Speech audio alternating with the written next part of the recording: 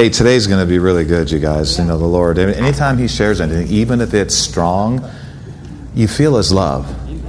That's how you can tell sometimes if it's a wrong spirit. It's like even in correction, you still have faith. It's like faith comes by hearing, even correction word, and hearing by the word of God. And so the Lord's got some good things for it. But how many of you realize that we're at the end of all time? The end of all things is at hand.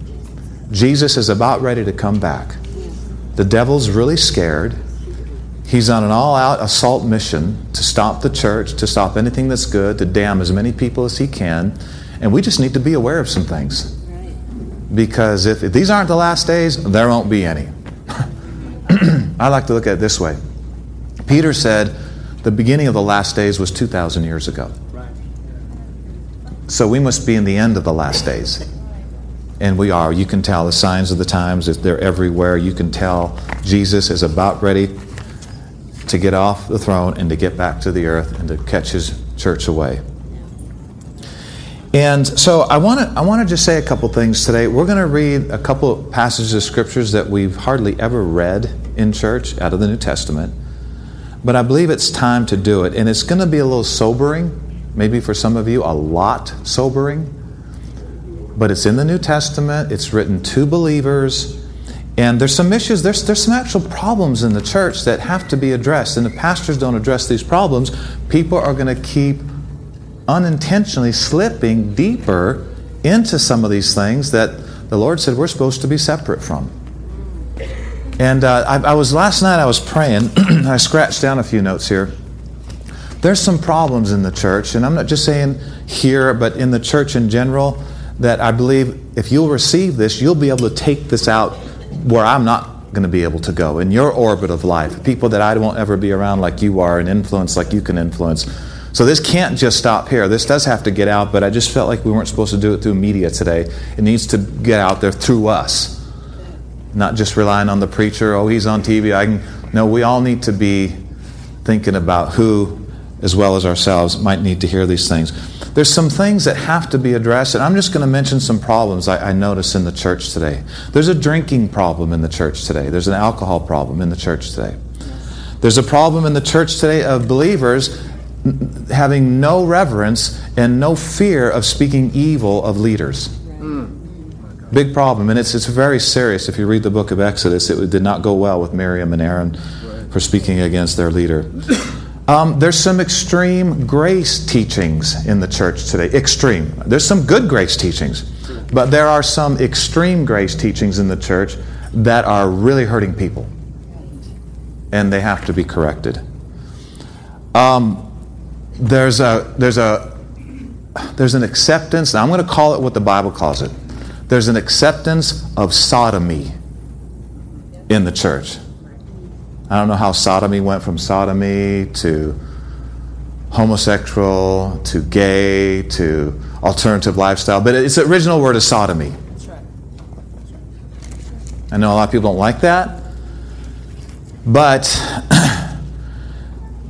you have to watch out about thinking that you love people because you accept everything they say they want. Right. God is love, and He does not accept everybody's flaky behavior. Right. And He is love. He is ultimate love. Right.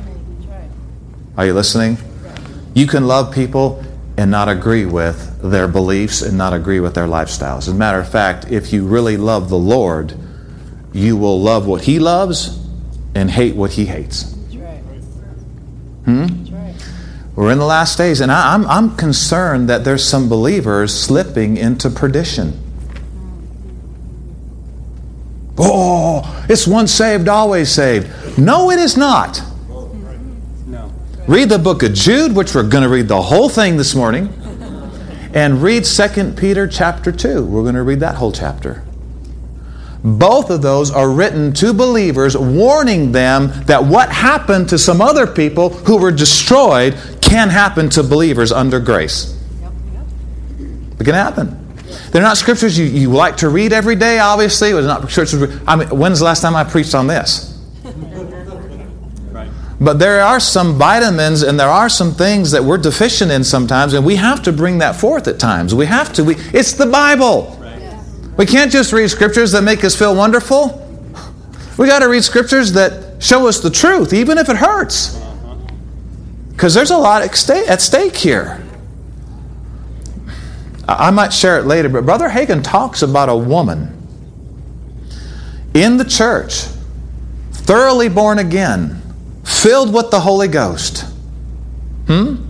operating in some of the gifts of the Spirit, a preacher's wife. She sang beautifully. She was very beautiful physically, who yielded to the devil over a period of time. Actually, what it was, I'll go ahead and share a little bit of it, is Brother Hagin had a vision, and the Lord narrated this vision personally to him while he saw what was going on in this woman's life. He saw this woman, a pastor's wife, very beautiful to look on, and she turned to glass in the vision, and so he could see right through her. But he said a demon came one day and said to her, "You are beautiful. You've been robbed in life. You've never done everything you wanted to do." And she recognized it was a demon and said, "I resist this in Jesus' name," and it left her. But after a period of time, he saw the vision. The same demon came back and said the exact same words and said, "You're beautiful. You're so talented. You know, you've been robbed in life. You could have done so much in the world, but here you are in a pastor's wife and dealing with problems in the church and people problems." And just, she said, "I resist that." She recognized it was the devil, and it left her.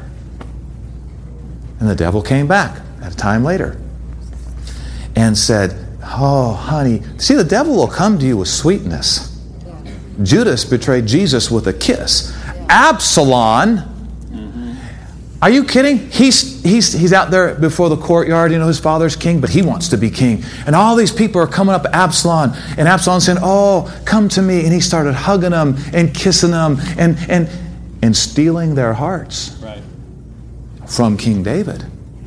It's an Absalom spirit. It appears to be sweet, but it's ugly. It's dark. It has nothing but men's persons in it, and persons in admiration in it for their advantage. That's all it is. It's a lie. Anyway, so he's watching, and she turns to glass, and the same demon comes back after a time and says, "You're beautiful. You've been robbed in life. You could be famous." And she started to entertain. She stopped resisting. And Brother Hagin said a black dot appeared in her head. Because remember, she's turned to glass. And the Lord said, now she's obsessed with that kind of thinking. And right now, it's not too late. She could rise up and resist, and that oppression can leave her. But she didn't. She kept entertaining it, kept entertaining it. This is a believer, tasted of the powers of the world to come, filled with the Spirit, yielding to something she knew she wasn't supposed to yield to. Yeah. And he said, she began to go off into sin, living with all kinds of different men, divorced her husband. And the Lord said, she can still come back, and he said, I'd forgive her if she'd been with 100 men. But hear what the Lord said. But he said she got to the place where she didn't want me anymore. And I had to let her go. And she drew back into perdition, and she died and went to hell. That's serious stuff. And sometimes we need to hear things like that, because sin is still bad stuff, guys. Yeah, that's right. It's still out to kill you. That's right. Yep. You know, the more I read through the New Testament, the more I realize one thing that the modern day church is lacking that they had is a willingness to suffer like they had for the Lord. Not sickness, not disease, but doing the will of God when you don't want to. Resist. Jesus suffered being tempted. How many know it hurts to say no to temptation? Right. Friend, And primarily today, I'm not talking to people that are struggling and hate sin and want to be free and they can't believe them. I'm talking to people that if you've accepted sin as an okay thing, you need to strongly reconsider and repent. Amen. Yeah, but ever since I've given in, I feel like I'm free. Free in what part? Free in the flesh? Free in your emotions? I'd rather be suffering in those areas all my life and make it to heaven than to feel wonderful in this vapor and die and go to hell. Amen. Wouldn't you? Yes. If it's once saved, always saved, why did Jude write to the church and tell them all the things he said? If it's once saved, always saved, why did Paul say you could be cut off? Beware. Right. In the book of Romans, chapter 9 and 11. If it's once saved, always saved, why did the Bible say, don't draw back to perdition, believer? Right. If it's once saved, always saved, why would Paul tell a guy in the church, I had to deliver you unto Satan for the destruction of the flesh, so your spirit would be saved in the day of the Lord Jesus? Right. That's strong stuff. Paul had to deal with all kinds of situations where people were blaspheming, and he knew if they keep going down that road, DEFCON 5 or whatever's got to come on the scene, you know? I mean, God's so wonderful. He'll give you His Word, like a sermon today. He'll give you His Word. Right. You know, wanting you to change. But if that don't work, there's other levels. He'll expose something in your life that you thought was never going to be exposed. If that don't work, He may have to allow some things to happen that He don't want to happen. In other words, He may have to let the door you're opening to the enemy not be blocked from access anymore. Amen. That's way different than the Lord sending something. If you're calling for something, and you keep calling for it, and you keep calling for it, and you keep calling for it, He may say, okay. Yeah. I'm going to let it come. That's not the Lord sending it. Right. And so turn to 2 Peter. Now, there's a couple more things I didn't mention that I think the church needs to address. And here's another one. You ready, guys? There's a problem in the church. It's too much world is in the church. Too much world. Too many movies. Too much natural stuff. Even if it's not terrible and bad, it's killing our time when we should be at Wednesday night prayer meeting. And I want to inject this right here. Don't start reading 2 Peter yet. But let me just inject this right here.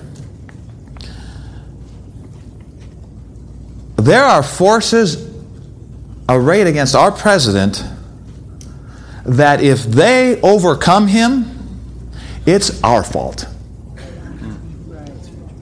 And Jesus told Brother Hagin in a vision, was a prophet of God, said to Brother Hagin, he said, I'm going to hold Christians responsible for Watergate. And I'm going to hold Christians responsible for other things if they don't pray for their leaders. Because I didn't say in 2 Chronicles 7:14, if the leaders humble themselves and pray. He said, if my people humble themselves and pray, seek my face, turn from their wicked ways, I'll hear from heaven, forgive their sin, and heal their land. And the Lord told Brother Hagin, he said, I'm going to hold Christians responsible for what happens in their countries more than the politicians. And he said this, quote, he said, many of the people you tell this to in the church will laugh. But Jesus said they won't laugh when they're standing before me in the judgment. I'm holding them responsible. I'm holding them responsible. Do y'all realize you don't have to have much spiritual maturity in this? Y'all realize that our president is under demonic attack? And a lot of people, like in Paul's day, are yielding to demons and throwing blasphemies. Do you know the scripture says that you shall not speak evil of the ruler of your people? Right. That's a very important statement. Yeah. One time, Paul was slapped and punched when he was before some ungodly leaders in his day. And he kind of said, you whitewashed wall. And the guy standing next to the high priest said, you revile God's high priest. And Paul said, I didn't know, for it is written, you shall not speak evil of the ruler of your people. Paul basically apologized for saying, "Why did you punch me?" Yeah.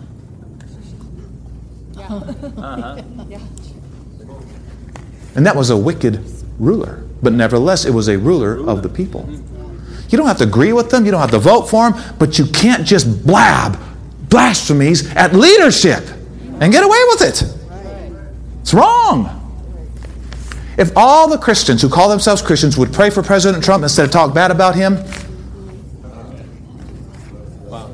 your president cannot do any more for you than the level you respect the office he's in. That's why some people are getting greatly blessed in these last 2 years, and some people are feeling like they're in hell on earth. Well, it's not because we're in some utopia. It's because we've learned to respect leadership, and now that anointing can get to us and help us, That's right. and we don't cut ourselves off by being complaining and talking bad. That's right. Pastor, do you agree with everything President Donald Trump is doing? Maybe not. But what does that have to do with doing what the Lord told me to do? He said pray. We prayed for Democrat presidents. We pray for Republican presidents. We pray for who's ever in office, whether we voted for him or not. You know why? Because we love the Lord. And He's our King, our ultimate King. And there's a lot of that's going on in the church, and it needs to stop. A lot of fornication in the church. It's not okay. It's a sign those people don't know the Lord. And we want to talk about that because that is the answer, knowing God more. There's divorces happening in the church for unscriptural reasons. You know what the Bible says to married couples and people that have disagreements and problems, year after year? You know what the Bible says? The Bible says, why don't you take the wrong? Because I don't want to. Paul said, why don't you do it? Why don't you take the wrong? Going to court, and he's telling believers, there's utterly a fault among you.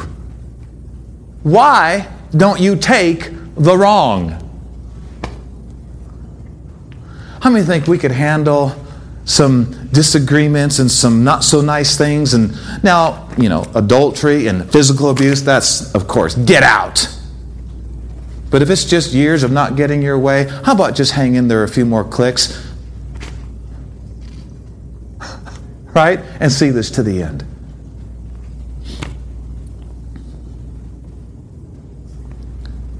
Jesus is coming back for a glorious church without spot and without wrinkle. I believe that's one of the reasons He's having me and many others teach on these things right now. 2 Peter chapter 2, starting in verse 1. Peter says to the church, everybody, he's talking to believers here, he says, but there were false prophets also among the people, talking about the Old Testament, even as there shall be false teachers among you, who privily shall bring in damnable heresies, even denying the Lord that bought them, and bring upon themselves swift destruction. Now, church, listen before we read on. The denying the Lord that bought them, the same phrase is used in the book of Jude. Exactly the same. Jude said the same thing, denying the only Lord. I looked the word deny up. I knew it meant more than just, get away from me, I don't want to be saved anymore. You know what the word deny means? It simply means to contradict Jesus and His teachings. Oh, it's Jesus. That was under the law. He was sent to the lost sheep of the house of Israel. And you're forsaking a ton of blessings by saying all that Jesus did was for Israel only. That's a deception. And that's denying. That's contradicting what the Lord said. Because He talked a lot about everybody, not just the lost sheep of the house. A lot of what, if what Jesus said was for the house of Israel only, guess what? We can't be born again. If all Jesus taught was just for Israel only, then we can't use Mark 11:24 in prayer. Whatever you desire, when you pray, believe you receive them and you shall have them. A lot of what Jesus said was universal for the church, for everybody. Some things were specifically for the lost sheep of the house of Israel, but a lot of what Jesus said was for everybody. And to say that it wasn't is to deny Him, to contradict His teachings. It's to contradict what He's sound teachings that we need to hear as believers today. You have to have enough sense to know when He's talking to Israel only and when He's talking to the church and Israel, and when He's talking to the church only, and when He's talking to the Gentiles, the non-saved people. God sees three categories of people on the earth. He sees the Jews, He sees the Gentiles, and He sees the church. The book of Hebrews says that. He sees Corinthians says He sees three groups of people. Do y'all remember a couple years ago we taught on the wonderful, awful last days? Right.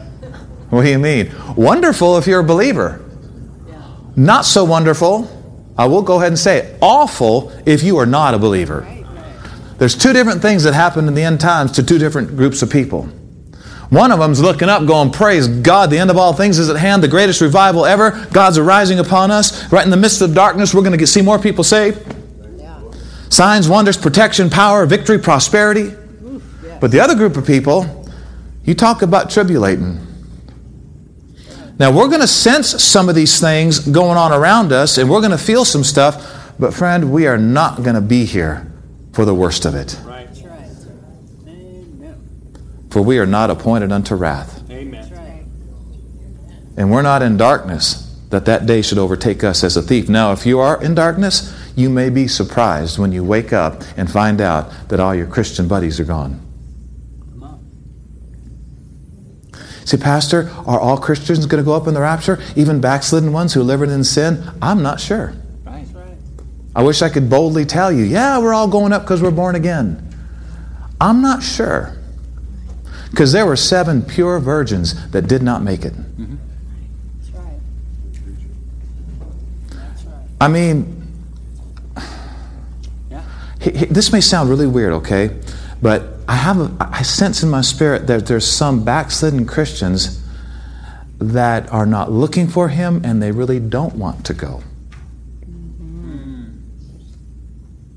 They're so accustomed to the world they can't let it go. Wow. And the Lord's going to open the door and they're going to say, but I don't want to go. I don't want to go. Well, if you don't want to go, I guess you don't have to. No. How terrible it is to get to a place where you don't want to go. Can you get there? This is why the Bible speaks so strongly about guarding your heart and keeping yourself unspotted from the world and keeping yourself separate from sin. And you know, people need to get a revelation. We live in a fallen world. You're going to have... Church, get this. How many people have succumbed to pleasure more than suffering for the Lord? It's like Paul said, I go through death every day of my life when I feel tugs that there's an easier way and a tug to go this way that I know is not God's will. I die daily. Philippians 1:29 says, we're not only called to believe on the Lord Jesus, we're also called to suffer for His sake. Not sickness, not disease, but in this area of doing His will, resisting temptation. Oh, come on, guys. Why would we want to give up and say, this is how I was born and this is just who I am? Why stop resisting? Jesus resisted unto blood, striving against sin. You're never going to have to resist as much as Him. He did it for you. Come on, we could do this for Him. It's going to hurt. If you're going to do Christianity right, you're going to die daily to something. Yeah. That's right. In other words, you're not going to get your way for the rest of your life if you do this thing right. And you know why a lot of people have turned to alternative lifestyles? Because the church hasn't preached repentance. You can get free through repentance. You can be delivered through repentance. You don't have to resist these desires all your life. You can get victory over some of these things. There'll always be other things coming at you from other angles, but you can win. Amen. You can win. Do you know why a lot of people are accepting everybody and their funky lifestyles? Do you know why? Because they're so guilty themselves about living in sin, they think if I show these acts of love, I'll feel better. Yeah. Wow. It's a weird thing going on.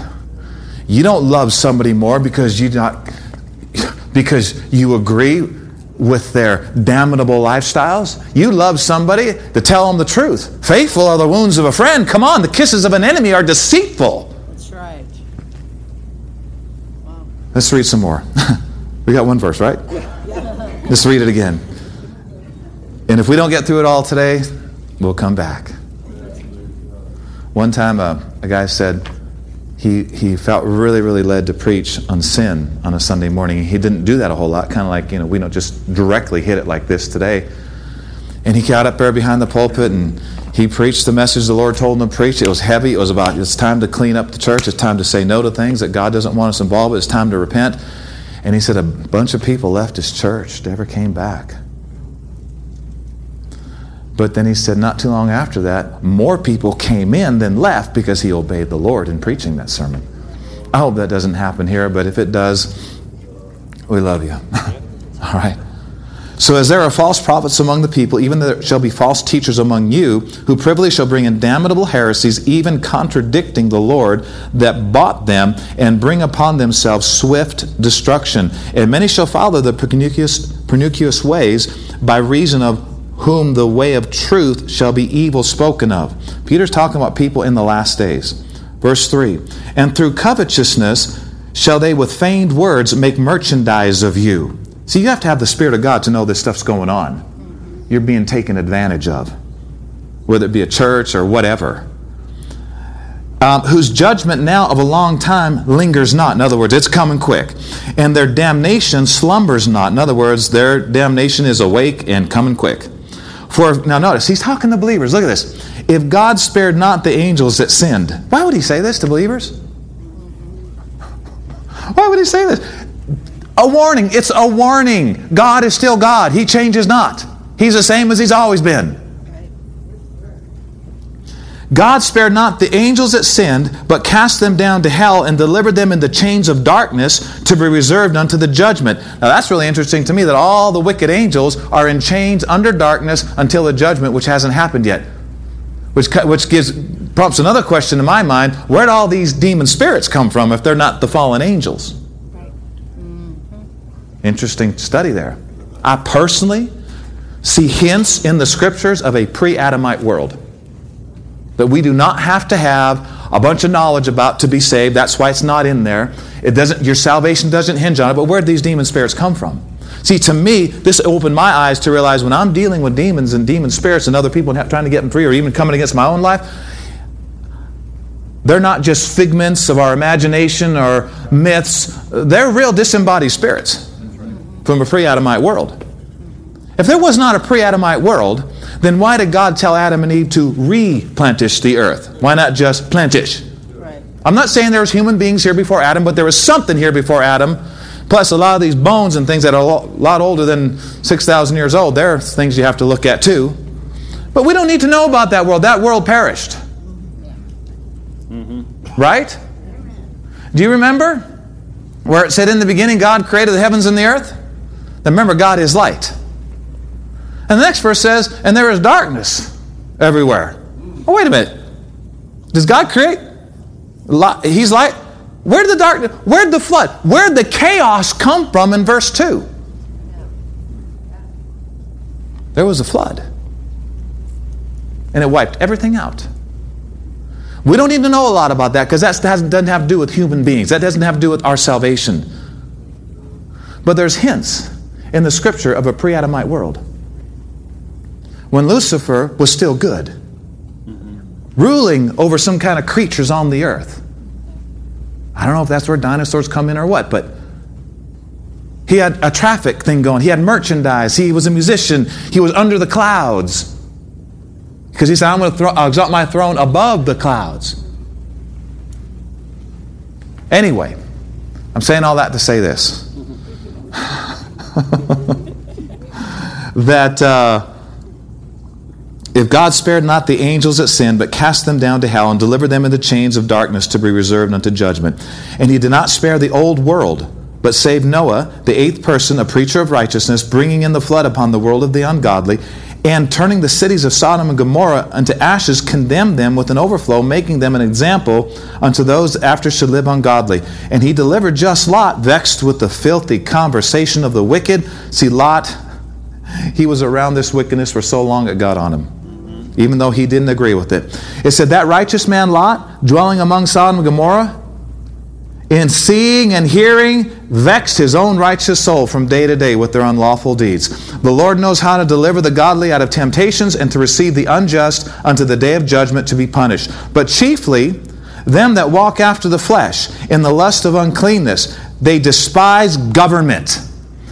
They just have no reverence about talking to about leaders. That's a very serious thing in the Lord's eyes. We're not supposed to talk about our leaders in a negative way. If you do, repent and start praying for them like the Bible says. So here's some signs of these kind of people even in these last days. Lust, uncleanness, despise government, presumptuous are they, self-willed.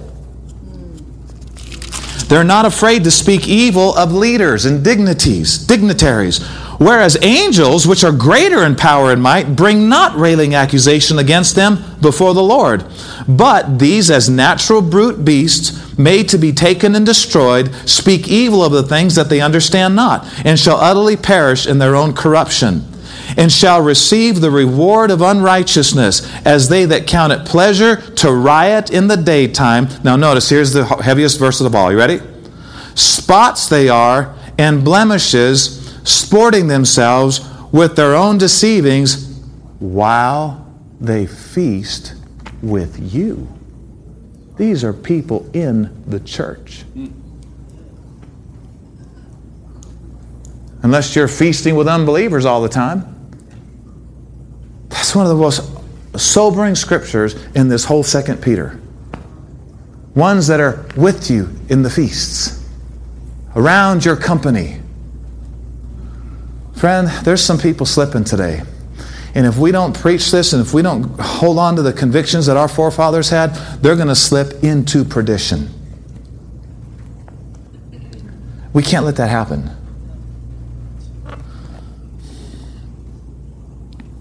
What verse are we in? 14. Oh, look at this. Having eyes full of adultery, that cannot cease from sin, beguiling unstable souls, a heart they have exercised with covetous practices, cursed children, which have forsaken the right way. So they were in the right way, but now they've forsaken the right way, and they're gone astray. You can't go astray unless you were going right. Amen. These people were going right. Guys, do you see this? These people were going right. They were, and you can't go astray if you weren't on the right path. They were on the right path, but now they're going astray. How can that happen? It's interesting, isn't it? It's interesting. The Lord prophesied it through Paul, through Peter, through Jesus, through John, that these things would increase in the last days. In the last days, evil men and seducers would wax worse and worse, deceiving and being deceived. Paul said in the last days that there would be people who loved God, but they loved pleasure more than God. Having a form of godliness, but denying the power thereof. One translation says they deny the power to help them to get it together and to live right. Oh, this is just the way I am. That's denying the power to set you free. The Bible says from those people, turn away from them. Turn away. Didn't say don't love them, but turn away from them because you don't want that getting on you. You know, Jesus said you may at times have to leave your mommy. Mark 10:30, you may have to leave your brother. You may have to leave your sister. You may have to leave your father. He even said you may have to leave your wife. Now we know he's not talking about divorce, but there's some beliefs you may have to go a different direction on than the way your spouse is going if you really want to please the one who died for you. Didn't that what he said? He said there's no man that's left house, lands, brothers, sisters, wife, children, for my sake in the Gospels, who will not receive 100-fold in this time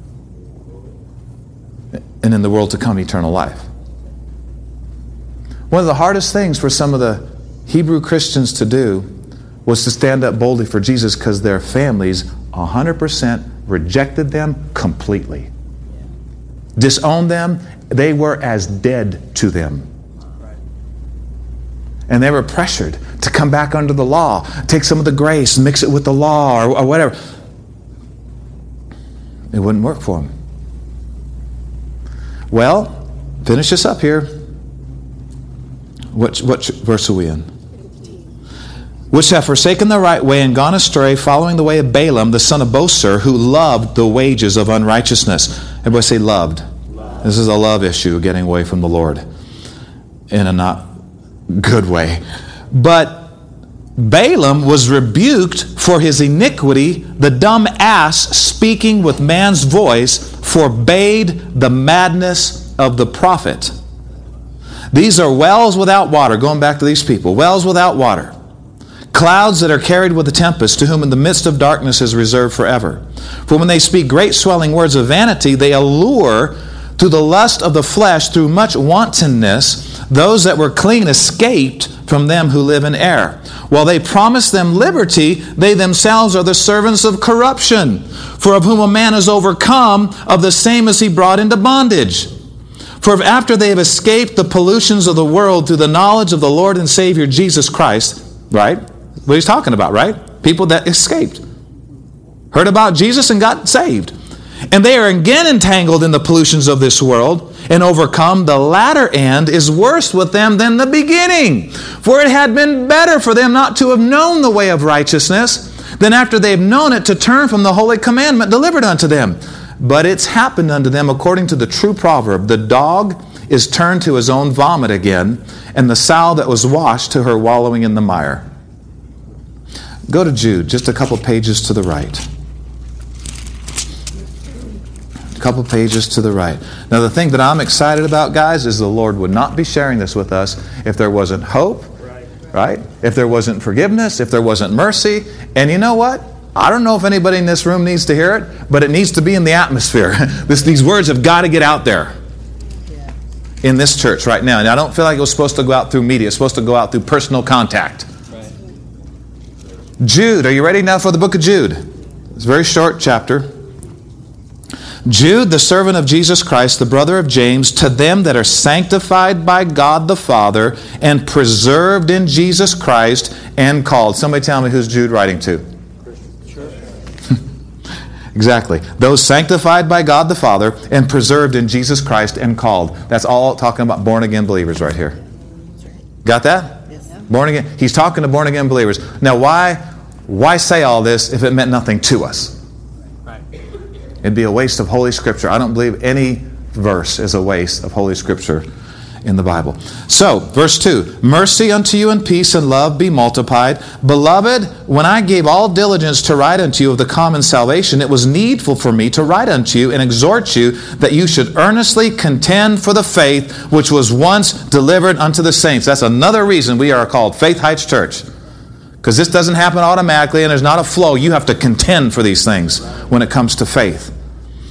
He said in verse 4, for there are certain men crept in where? In the church, unawares, who were before of old ordained to this condemnation, ungodly men, turning the grace of our God into lasciviousness, which is looseness of thought, looseness, no restraint, and denying, in that word's contradicting, that's the exact definition. These people contradict the only Lord God and our Lord Jesus Christ. How many of you realize that Jesus came to this earth for all of us? His teachings are for everybody. They're specifically to certain groups of people at times, but most of it is for everybody and to everybody. So let's don't contradict the Lord just to, make our message look better. Verse 5. So he says, so believer, I'm going to put you in remembrance, though you once knew this, how that the Lord, having saved the people out of the land of Egypt, afterward destroyed them that believed not. And the angels which kept not their first estate, but left their own habitation, he has reserved in everlasting chains under darkness unto the judgment of the great day. Even as Sodom and Gomorrah and the cities round about them in like manner, giving themselves over to fornication and going after strange flesh. They're set forth for an example, suffering vengeance of eternal fire. Who's set forth in an example? And who's the example for? Believers. In other words, we cannot get to the place in our studies on grace that we think it's okay to sin and it's not that big deal if we repent. Actually, there's some teaching saying out now saying you don't even have to repent. And here we have Jesus in the book of Revelation telling Christians to repent. Paul's talking about repenting and getting out of the snare of the devil, believer. How can... See, if Scripture doesn't line up with other Scripture, spit it out as far as what it's trying to tell you. And in other words, let me put it this way. If a Scripture is trying to tell you something and you're believing that what it's saying is in a contradiction to all these other Scriptures, spit out the devil's interpretation of that Scripture. That's what I meant to say. Don't spit out the Scripture. Spit out the devil's interpretation of that, because he will try to tell you that this Scripture means this, but these other Scripture says it doesn't mean that. Amen. That's right. Are you following me here? Jesus was tempted and the devil came to Jesus with Scripture, and he had to resist the lies that were surrounding those Scriptures, not the Scripture. It's the enemy bringing things out of context. That's what I meant to say. So read on here. It says, verse 8, likewise also these filthy dreamers, they defile the flesh, they despise dominion, and they speak evil of dignities. There it is again.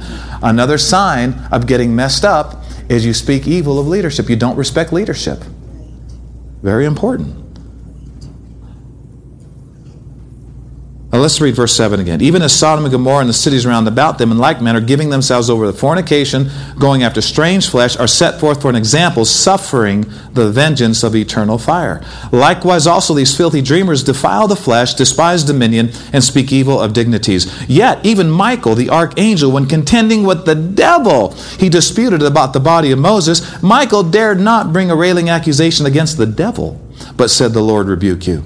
But these speak evil of those things which they know not, but what they know naturally. As brute beasts, in those things they corrupt themselves. Woe unto them. Now notice, church.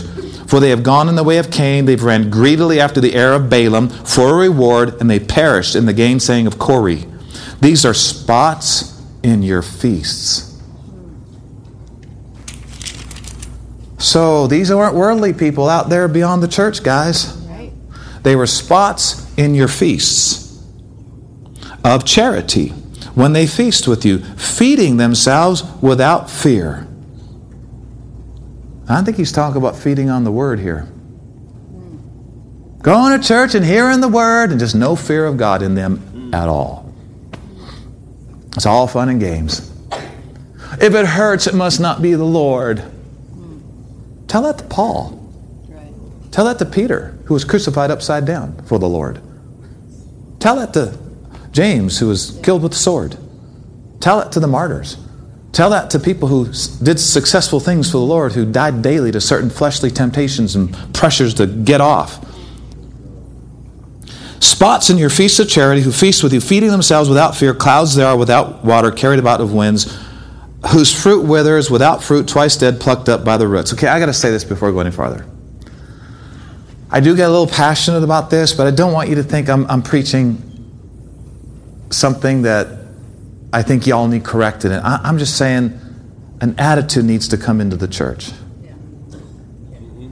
Okay, I don't want to know all your dirty laundry. I don't want to know anything that you're involved with. I mean, if the Lord wants me to, I will, and I'll only want to restore you. I'm not going to condemn you, but I primarily think we need to address this. See, it's one thing to struggle and to fall and to struggle and to fall and to stand up and struggle and fall and hate every time you fell. That's one thing. I'm not really addressing that, although I hope this brings a greater seriousness and power to help you live right. I'm talking about people who are saying it's okay to live with somebody you're not married to and they call themselves believers. I'm talking about people that are drinking when they know in their heart it's something they shouldn't be doing. I was reading about a church in California right now. In California. They've opened up a brewery. They're serving beers before church service. They say the more beers they drink, the better the services are. This is a guy, he thinks he's a total called pastor. Maybe he is, but boy, is he off.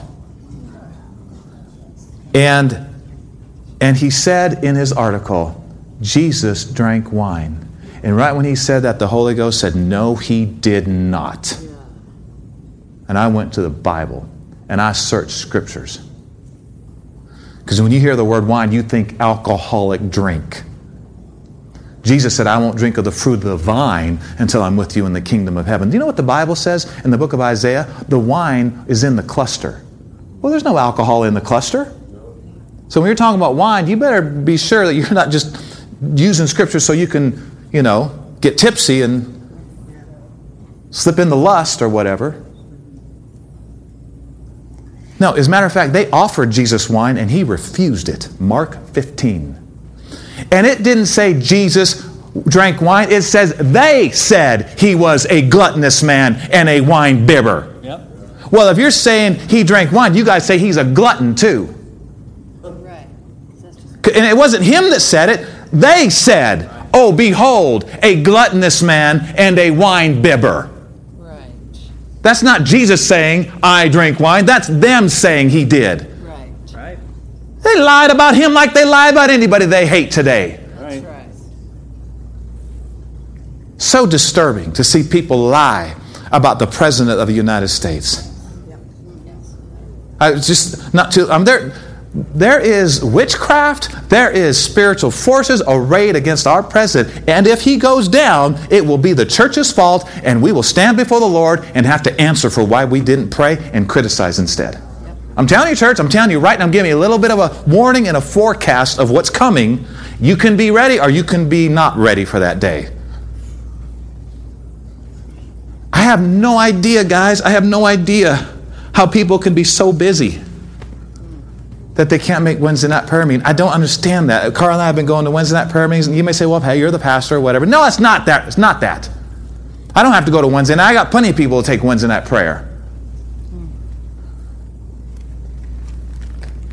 Kenneth Hagin said he saw in a vision 3 ugly black-like frog creatures coming out of the Atlantic Ocean and landing on this country and spreading and causing crazy, perverted, awful things to happen in these end times. He said the only way those things can be stopped, those evil spirits can be stopped, is if the church prays like it's supposed to. And if they don't, it's not going to be good.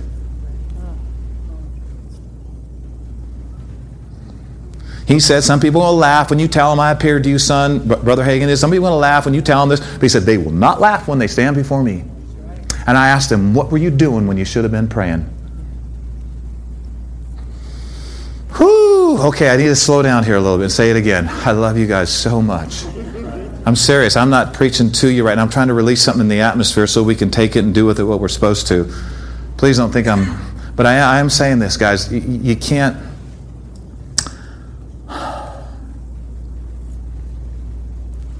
Carla put a text on Facebook a couple of weeks ago on fornication. And when I read that, I thought, ooh, that's going to spark some interesting things in the church. But there is a cure for all this, and I'm going to talk about that in the last couple of minutes. Let's finish this and then we'll close, okay? You guys doing all right? Yes. So in verse 12, these are spots in your feasts of charity. They feast with you, feeding themselves without fear. Clouds there are without water, carried about of winds, whose fruit withers, without fruit, twice dead, plucked up by the roots. Raging waves of the sea they are, foaming out their own shame, wandering stars, to whom is reserved the blackness of darkness forever.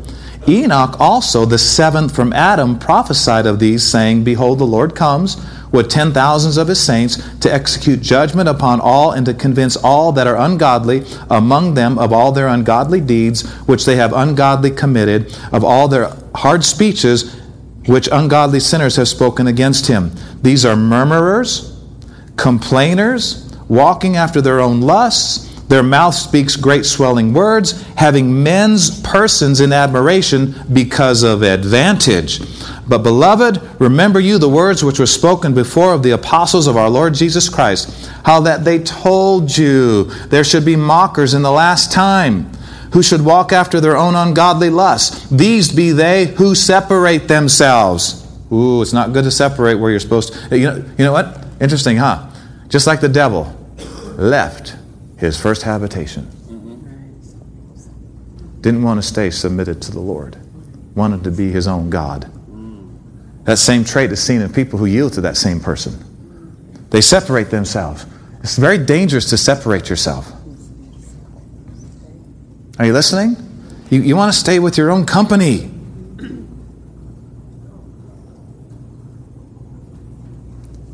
Where am I at? 19? These be they who separate themselves sensual, having not the Spirit. But here's the answer. You ready, church? Here it is. Oh, glory to God. But you, beloved, building up yourselves on your most holy faith. How do you stay above all this stuff in the last days? How do you stay out of the deception mode? Because, see, deceiving means you don't know you're deceived. Right. A lot of people are deceived and they don't know they're deceived. They think they are totally in truth, and they're not. It feels good, it looks good, it smells right, it seems right, but it ain't right. It's deception. Yep. Here's how you can tell if it's not right. Don't check your feelings. Don't check what others are doing. Don't check what 3/4 of the church is doing. Check what Jesus said. Yeah. If Jesus said, then we go, in front of 3/4 of the church that says, not me. That's right. But we love each other. Not me. If you really loved each other, you'd get out of the same house until you're married. You lust each other. You're infatuated with each other. You like each other. You like what each other does for you. But you don't love. You don't agape each other if you're in a situation you know is not the Lord's will for your life. Because if you really loved them, you wouldn't be encouraging them to sin with you. Right. Oh, that's right. Preach it. But I love them. On the contrary, you're doing the opposite if you're doing something you know the Lord doesn't want you to do and dragging somebody else into it with you. That's right. Boy, oh boy, oh boy.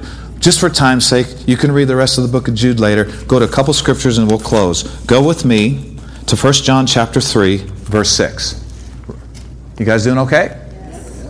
1 John 3, 6.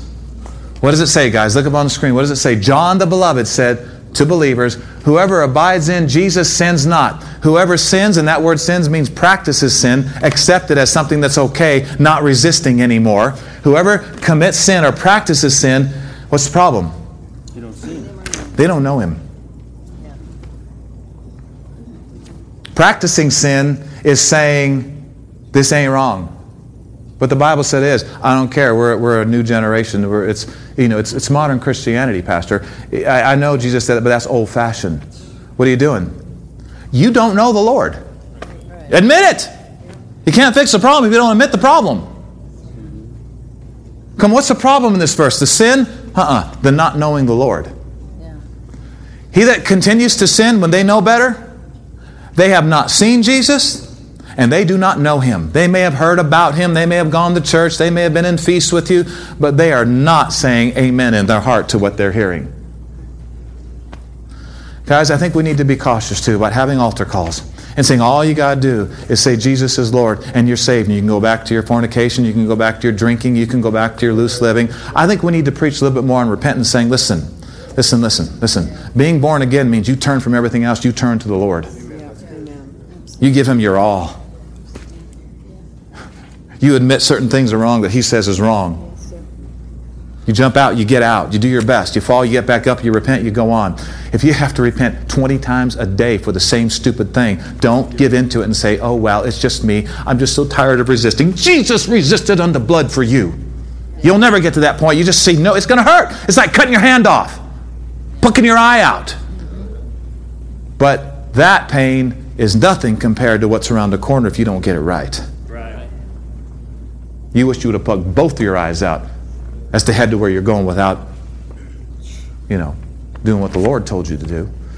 We're not saved by good works. We're saved by grace through faith. But friend, all these scriptures were written to people who were saved by grace. Right. Look at another scripture.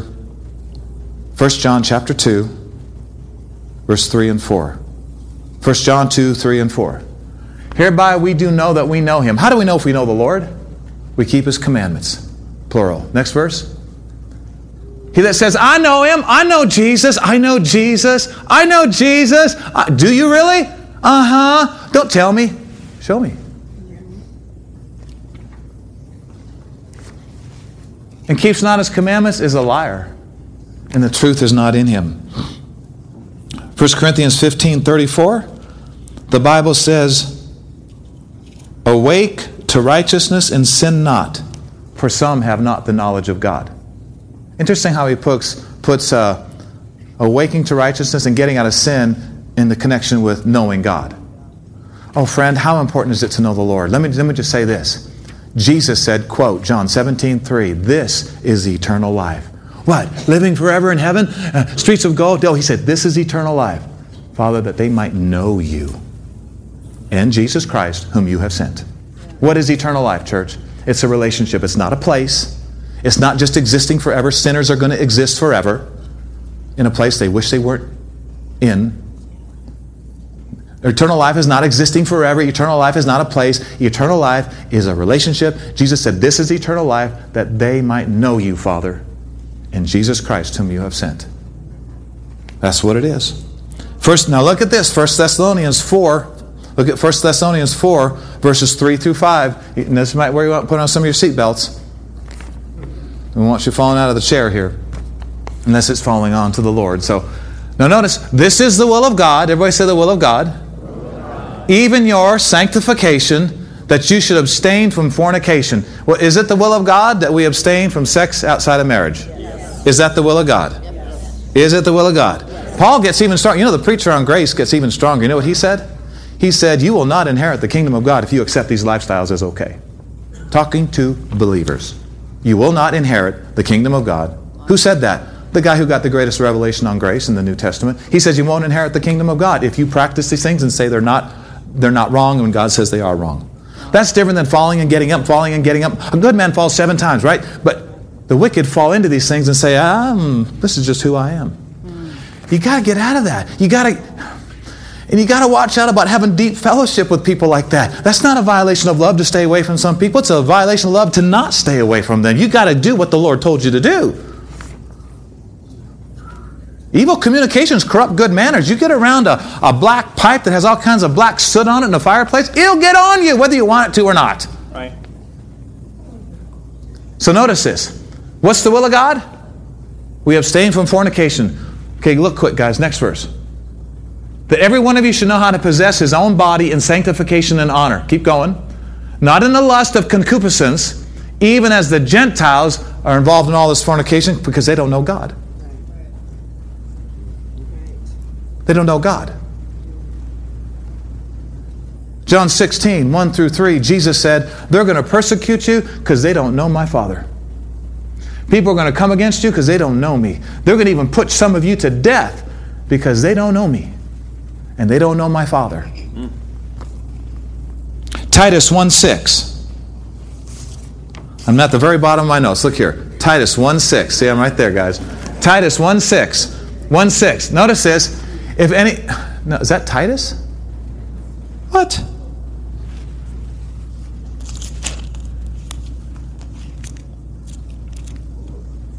That's not it.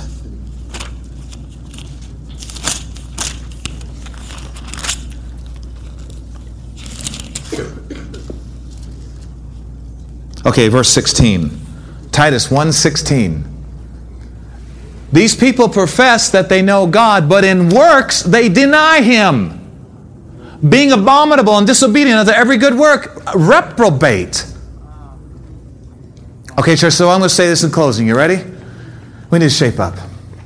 Don't worry about the past. That's gone. If you repented, it's under the blood. Don't let the devil bring it up. But it's time to move forward in these end times with some of these things in our hearts and in our minds and in our loving lifestyles, because if we don't, there are some people that are going to drift into perdition. I pray that none of us here gets even close to that. But we have got to wake up, we've got to shake ourselves and realize it's not just about saying I love the Lord, it's not just about saying I know God, it's about works. It's about resisting. Oh, did I already quote Philippians 1:29? We're called to believe on the Lord Jesus, but we're also called to suffer for His sake. Some of these things are not comfortable on the flesh, but you can be so happy doing it because you love the Lord. Jacob worked 7 years for Rachel, and it was like a few days because of his great love for her. Work for God could turn into such a joy and go by so quick because of your great love for Him. Now, if you don't love the Lord, it's going to be mundane and a drag, and I worked, so I got to work, I'm not work. You don't love the Lord. So here it is. You ready, church? You ready? Be still and know that He is God. I heard the Lord say this to me late last night. It's time for some people to cut off Facebook forever. Is it going to hurt? Yeah, it's probably going to hurt as much as if you cut your hand off. Jesus wasn't saying literally cut your hand off. He was saying it's going to hurt that bad. But compared to what's around the corner, piece of cake if you don't cut it off. Some people, we need to have a trashing of movie day where we bring all our stupid movies to church that you know are not fit for you and your pure heart. And we need to do what they did in the book of Acts and burn it. But I could sell it. Well, what they brought was worth 50,000 pieces of silver. They didn't care about the money.